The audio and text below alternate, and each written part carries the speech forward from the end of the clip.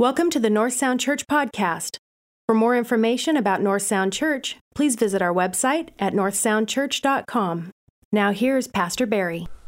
Well, good morning, North Sound Church family. It's Back to the Future today.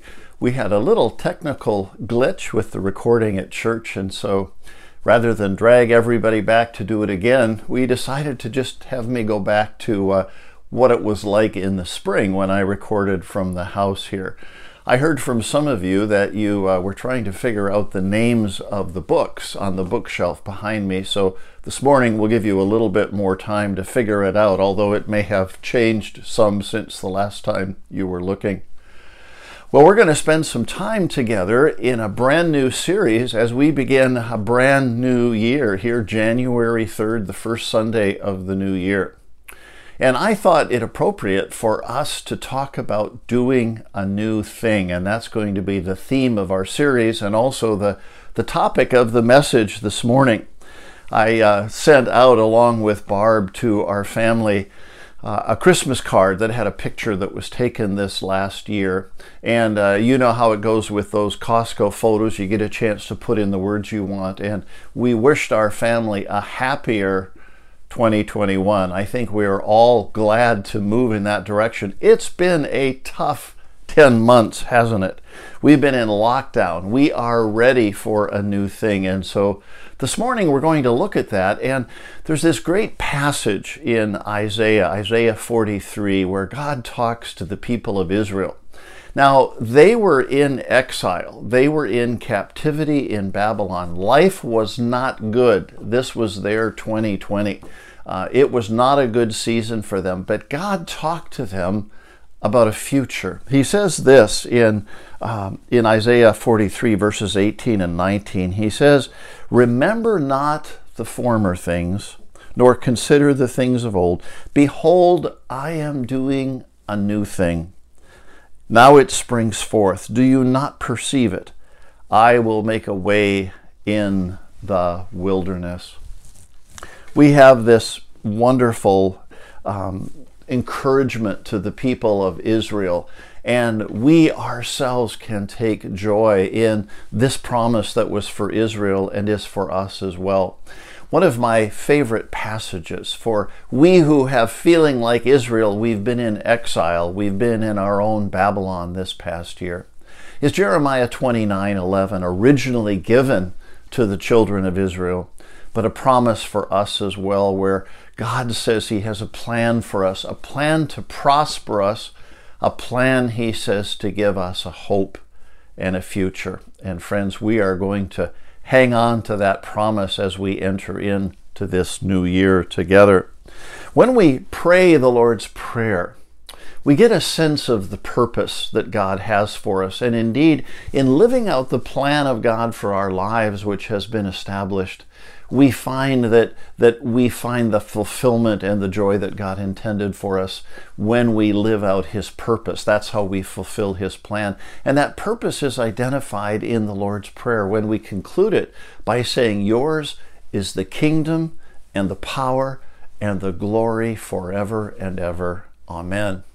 And you know, that promise actually goes back to the time of David. In 1 Chronicles 29, we read these words, "Yours, O Lord, is the greatness and the power and the glory and the victory and the majesty. For all that is in the heavens and in the earth is yours. Yours is the kingdom, O Lord. You are exalted and head above all. Both riches and honor come from you, and you rule over all." Friends, this year we've seen the clash of two kingdoms, haven't we? We've seen the clash of the kingdom of this world as exemplified in the pandemic and the terrible death and destruction we've seen as a result of the pandemic in so many ways.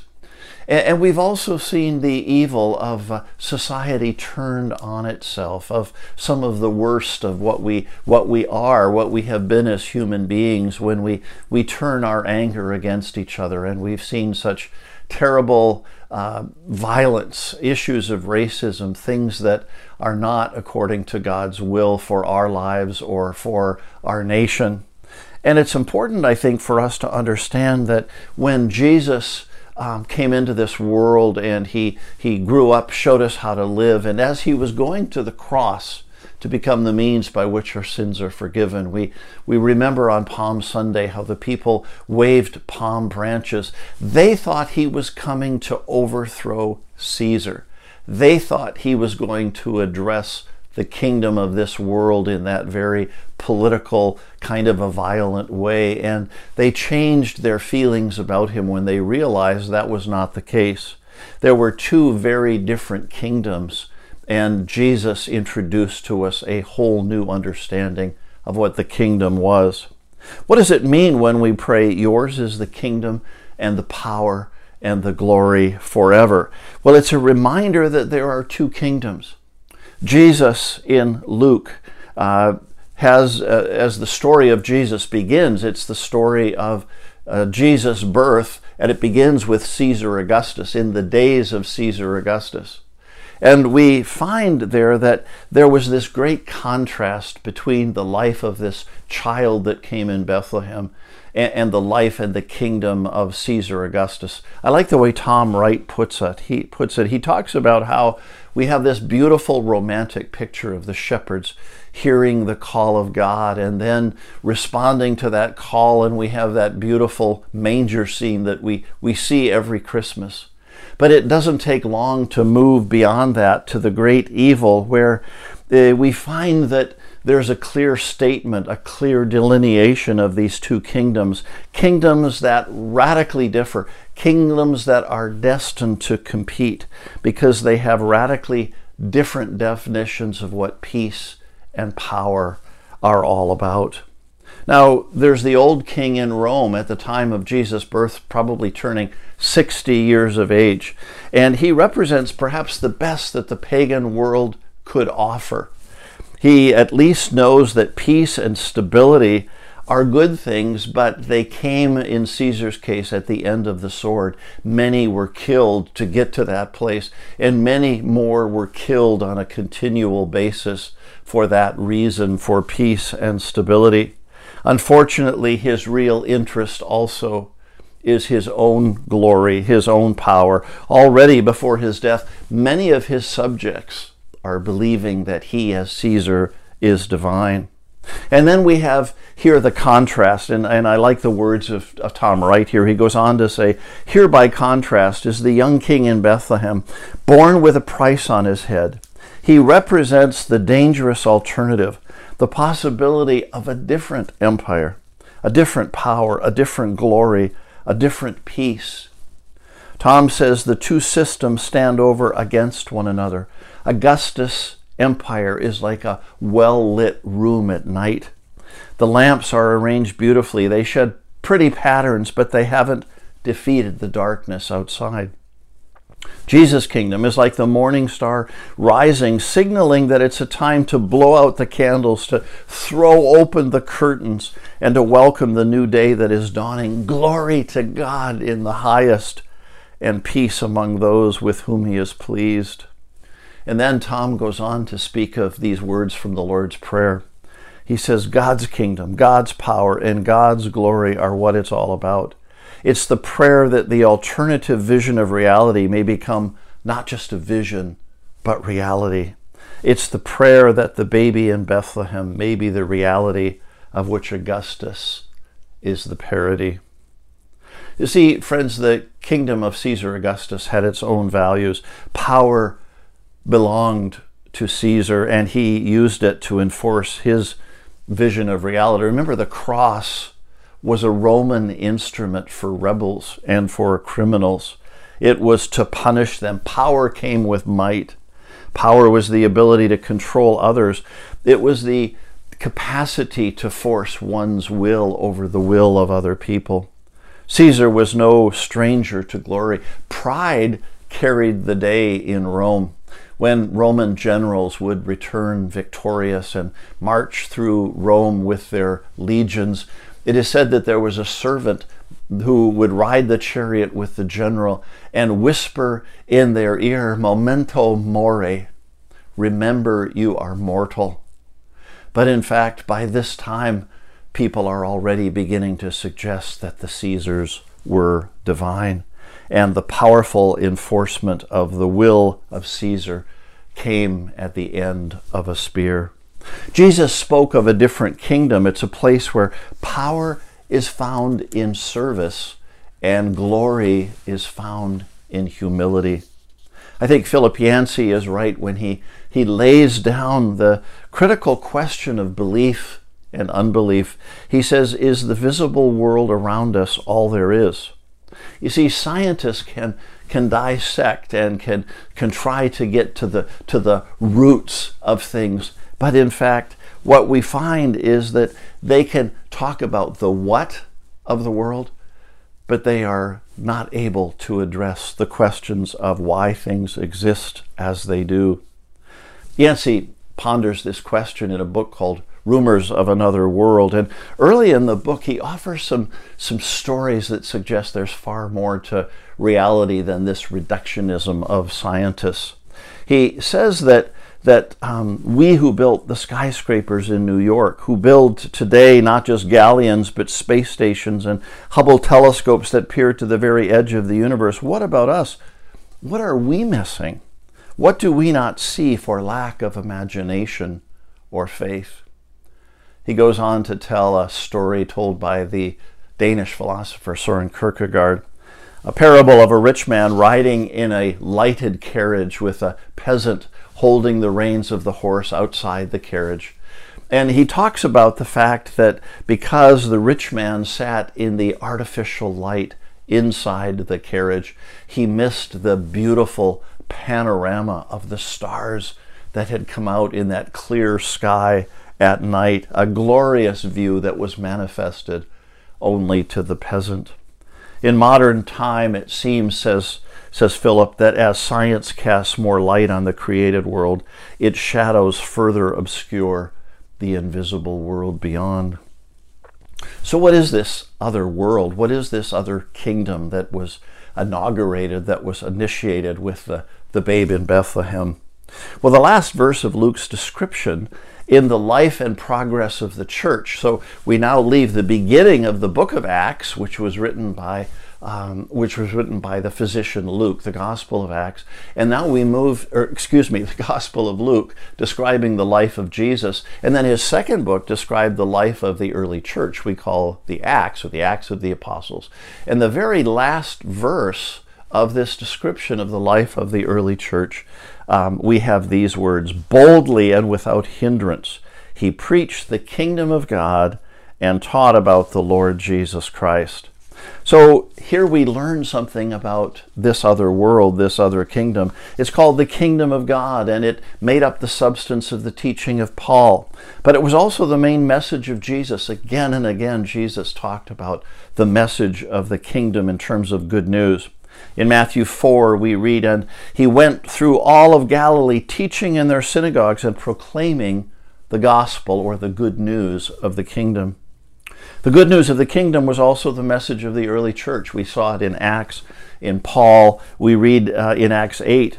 But when they believed Philip as he preached the good news about the kingdom of God in the name of Christ, they were baptized, both men and women. They heard the good news of the kingdom, of this other reality, of this other kind of kingdom, and respond and were baptized and entered into that kingdom. In Matthew 13, we get some sense of the value of this kingdom, the value of the good news of this kingdom. In verse 44 of Matthew 13, Jesus says, the kingdom of heaven is like a treasure hidden in a field, which a man found and covered up. Then in his joy he goes and sells all that he has and buys that field. Again, the kingdom of heaven is like a merchant in search of fine pearls, who on finding one pearl of great value went and sold all that he had and bought it. There was nothing more valuable than the kingdom of God.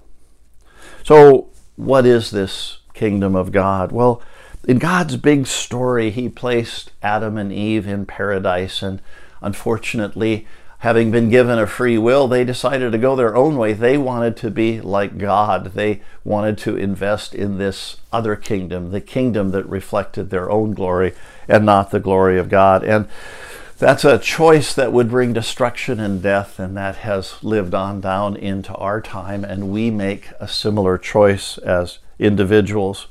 And unfortunately, this is the world that we know. This is the world that reductionists try to understand by dissection. But the good news of the kingdom of God is this announcement of another world, the vision of the Father for a redeemed world, for taking this world of death and destruction and redeeming it, making something good from that which is bad. A new creation is freed from the chains of sin and corruption. Now, this new world, the kingdom of God, begins with the work of Jesus Christ, with his death on the cross. He became the means by which our sins are forgiven. His kingdom reign has begun, and everything changed as a result of the cross. The kingdom began, but it will be fulfilled at the second coming of Jesus Christ. The enemy was defeated, but the war is not completely over until Jesus returns. We live in the time of the now, which is the kingdom of this world, and the not yet, which is the kingdom of God. And we live in the overlap of those ages. And we have to choose individually which kingdom we are going to align our lives with. The kingdom of God begins small, but it grows large. In Luke 13, Jesus said, "What is the kingdom of God like, and to what shall I compare it? It's like a grain of mustard seed that a man took and sowed in his garden, and it grew and became a tree. And the birds of the air made nests in its branches." And again he said, "To what shall I compare the kingdom of God? It's like leaven that a woman took and hid in 3 measures of flour until it was all leavened." John the Revelator looked forward to the great day when God's kingdom would be fully come. In Revelation 11, he writes, "Then the 7th angel blew his trumpet, and there were loud voices in heaven saying, 'The kingdom of this world has become the kingdom of our Lord and of his Christ, and he shall reign forever.'" God has given us an opportunity to do something about the good news of the kingdom. First of all, he calls us to enter in, calls us to cross into the kingdom. You may remember the well-known story from John chapter 3 of Jesus talking to the Jewish leader Nicodemus and talking to him about the kingdom and this choice. And Nicodemus asked a question. Jesus responded, "Truly, truly, I say to you, unless one is born again, he cannot see the kingdom of God." Nicodemus said to him, "How can a man be born when he is old? Can he enter a second time into his mother's womb and be born?" Jesus answered, "Truly, truly, I say to you, unless one is born of the water and the Spirit, he cannot enter the kingdom of God." Friends, the decision to embrace the kingdom of God, to cross over into the kingdom, to align our lives not with the kingdom of this world, but the kingdom of God, is an enormous decision. It changes everything. It's a move from darkness into light. In Colossians chapter 1, verse 13, we read this, that Jesus has delivered us from the domain of darkness and transferred us to the kingdom of his beloved Son. This is a decision to reject the power and the glory of the world and to identify with the power and the glory of God. It's a decision to embrace our Lord Jesus Christ and the glory of the Father. So what does the kingdom look like? Well, according to the Lord's Prayer, it's fairly simple. The kingdom of God is a place under the rule and reign of God. It's a place that's marked by God's will being done. So human beings then choose to live under the rule and reign of God when they choose to follow Jesus, when they choose to be born again. According to Romans chapter 14, verse 7, "For the kingdom of God is not a matter of eating and drinking, but of righteousness, peace, and joy in the Holy Spirit." Let's just take a moment and break that down. The kingdom of God is a place of righteousness. That means it's a place where the world is lived rightly. The kingdom of this world is marked by corruption. It's marked by injustice. It's marked by violence. It's marked by selfishness. All of these things that we see. It's not marked by rightness. It's not marked by people living rightly, which is essentially another name for righteousness. And so it's important, I think, for us to understand that we need to enter into the beauty of the kingdom. If we take the relationship that God intended between man and woman in marriage, the beauty of the sexual relationship. That's what it's to be like in God, in the beauty of God's kingdom, his original intention, his will for us. But it has gotten marked, especially in recent times, by so much destructive behavior, as it in and of itself and its pursuit has caused the destruction of so many marriages and families and relationships, disease and addiction. Some think of it as sexual freedom, when in fact righteousness in God's kingdom is what brings freedom. God's kingdom is also a place of peace, righteousness, peace, and joy in the Holy Spirit. Far too many of us live conflicted lives.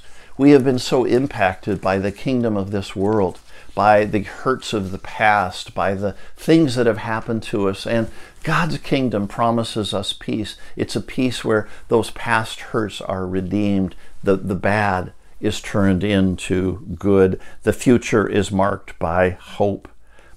He gives us that hope and he gives us that future. The kingdom of God is also marked by joy. This is not a giddy excitement. It's not that kind of a joy. It's a deep sense of well-being that comes from living one's life according to God's will. And then finally, this passage talks about these things being the work of the Holy Spirit. And God promised us in the person of Jesus Christ that when he went to be with the Father, he would send the Spirit. And we have that beautiful example of the relationship between Father, Son, and Holy Spirit that is a model for us. And the promise that the Holy Spirit actually, when we cross into the kingdom, actually lives in our hearts. God indwells us. What an amazing thing to ponder. So, as I conclude this morning, what does all of this mean for you and me? Well, first of all, as individuals, we don't enter the kingdom when we die. We enter the kingdom when we choose to follow Jesus Christ, when we choose to give up our alignment with this world, the kingdom of this world, and align our lives with the kingdom of God. We enter into true freedom for the first time as we confess our rebellion, we confess our sins, and we fully embrace the life in the kingdom. And now we have a long view on life. It's not a life lived for the moment. It's a life lived for eternity. And we no longer seek after our kingdom, our power, and our glory, but in fact we pray for his kingdom, his power, his glory to be applied to our lives forever. The scriptures tell us that we're to seek first his kingdom and his righteousness. That is the rightness of God's will being done in the world. And that when we do this, he will give us in this life what we need. We're told to lay up treasures in heaven by living for the kingdom, where moth and rust, where the corruption of this world isn't going to affect the treasure that we have by living our lives in the kingdom. We live as stewards, friends, of all God has given to us. And that stewardship means that as God has entrusted us with the wonder of his kingdom, so we are to live that out in our lives. We live with the supernatural reality that we've moved from the old into the new, from death to life, from dark to light, and from bondage to freedom. And then secondly, as a kingdom community, as North Sound Church and as the worldwide body of Christ, we recognize that we don't just cross into the kingdom as individuals, although initially that's an individual choice, but by entering into the kingdom of God, we become an agent of the kingdom of God individually, but we join our efforts in community. There are no Lone Ranger Christians. To be in the kingdom of God is to be in Christian community. And that affects how we live our lives together in community. We build a culture in our church that reflects the Trinity and the relationship between Father, Son, and Holy Spirit, where there is this humility and service, this diversity and trust and love and grace within the context of that relationship is to be lived out in our lives in community as we navigate life together as fellow members of the kingdom of God and of his church. When we pray the Lord's Prayer, we pray that our lives may be aligned with the kingdom of God. A story is told of a man by the name of Ivan who was in one of those terrible Soviet-era prison camps in the north in Siberia. Ivan was a spiritual man and would pray regularly, and on one occasion another prisoner saw him in prayer and said these words to him. He ridiculed him by saying, "Prayer won't help you get out of here any faster." And Ivan responded to the man. He said, "I do not pray to get out of prison, but I pray to do the will of God." Friends, that's our prayer. That's what the Lord's Prayer tells us to do, to pray that we may do the will of God. As we pray the Lord's Prayer, it's not just about our needs and our desires, our list of things, as important as those are, and God tells us to bring them to Him. But our prayer is that we also would do the will of God. I love the story about a group of salesmen that were at a conference and promised their wives that they would be home from the conference in time for dinner on Friday evening. And they were racing to the airport to catch their flight. They were running late, and as they ran through the terminal, one of the salesmen with his briefcase flying knocked down a stand of apples, but they didn't stop. They just kept running so they wouldn't miss their flight. They got to the gate. They all got on the airplane or were about to get on the airplane when one of them had a moment of conscience, stopped, and said to the others, "You go ahead. I will catch a later flight." And he turned and walked back to the stand of apples and was very glad that he did, because he saw that the stand was occupied by a young girl about 16 years of age, and she was completely blind. And she was softly crying, and she was reaching in that busy terminal where no one was stopping, no one cared, everybody was rushing, trying to find her apples, groping for that produce, and again, no one stopping to help her. The salesman knelt on the floor with her, gathered the apples together. As he did so, he noticed that a number of them had been bruised by their fall onto the terminal floor, and so he picked them up and set them aside, and then he dug in his wallet and pulled out $40 and handed the money to the young lady, and for the damage that was done. And he said, "Are you okay?" He said, "I hope we didn't spoil your day too badly." And as the salesman started to walk away, the blind girl, bewildered by what had just taken place, called after him. She said, "Mister?" And he stopped and turned and looked into her blind eyes. She continued by saying, "Are you Jesus?" And in that moment, he stopped and he said, "No, I'm not Jesus." He said, "I'm nothing like Jesus. He's good and loving and caring, and he never would have bumped into your cart to begin with." But the girl gently nodded, and she said, "Well, I only asked because I prayed for Jesus to help me to gather these apples, and he sent you to help me." She said, "You are like him. Only he knows who will do his will.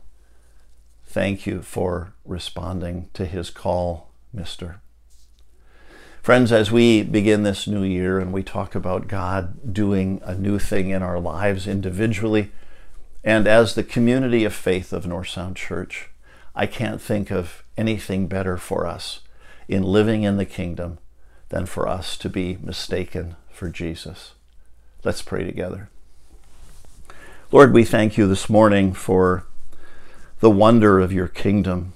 We thank you, Lord, that our lives are not just what they seem to be in front of us for the moment, that we live a relatively short period of time and then it's all over. But in fact, Lord, you have shown us the way to eternal life and the way to live meaningful and purposeful lives today. And so, Lord, as we begin a new chapter, as we begin a new year, as we begin to leave the exile of the virus and we look forward to the future, I pray, Lord, that you would help us to align our will with your will and to be truly people of your kingdom. In Jesus' name we pray. Amen.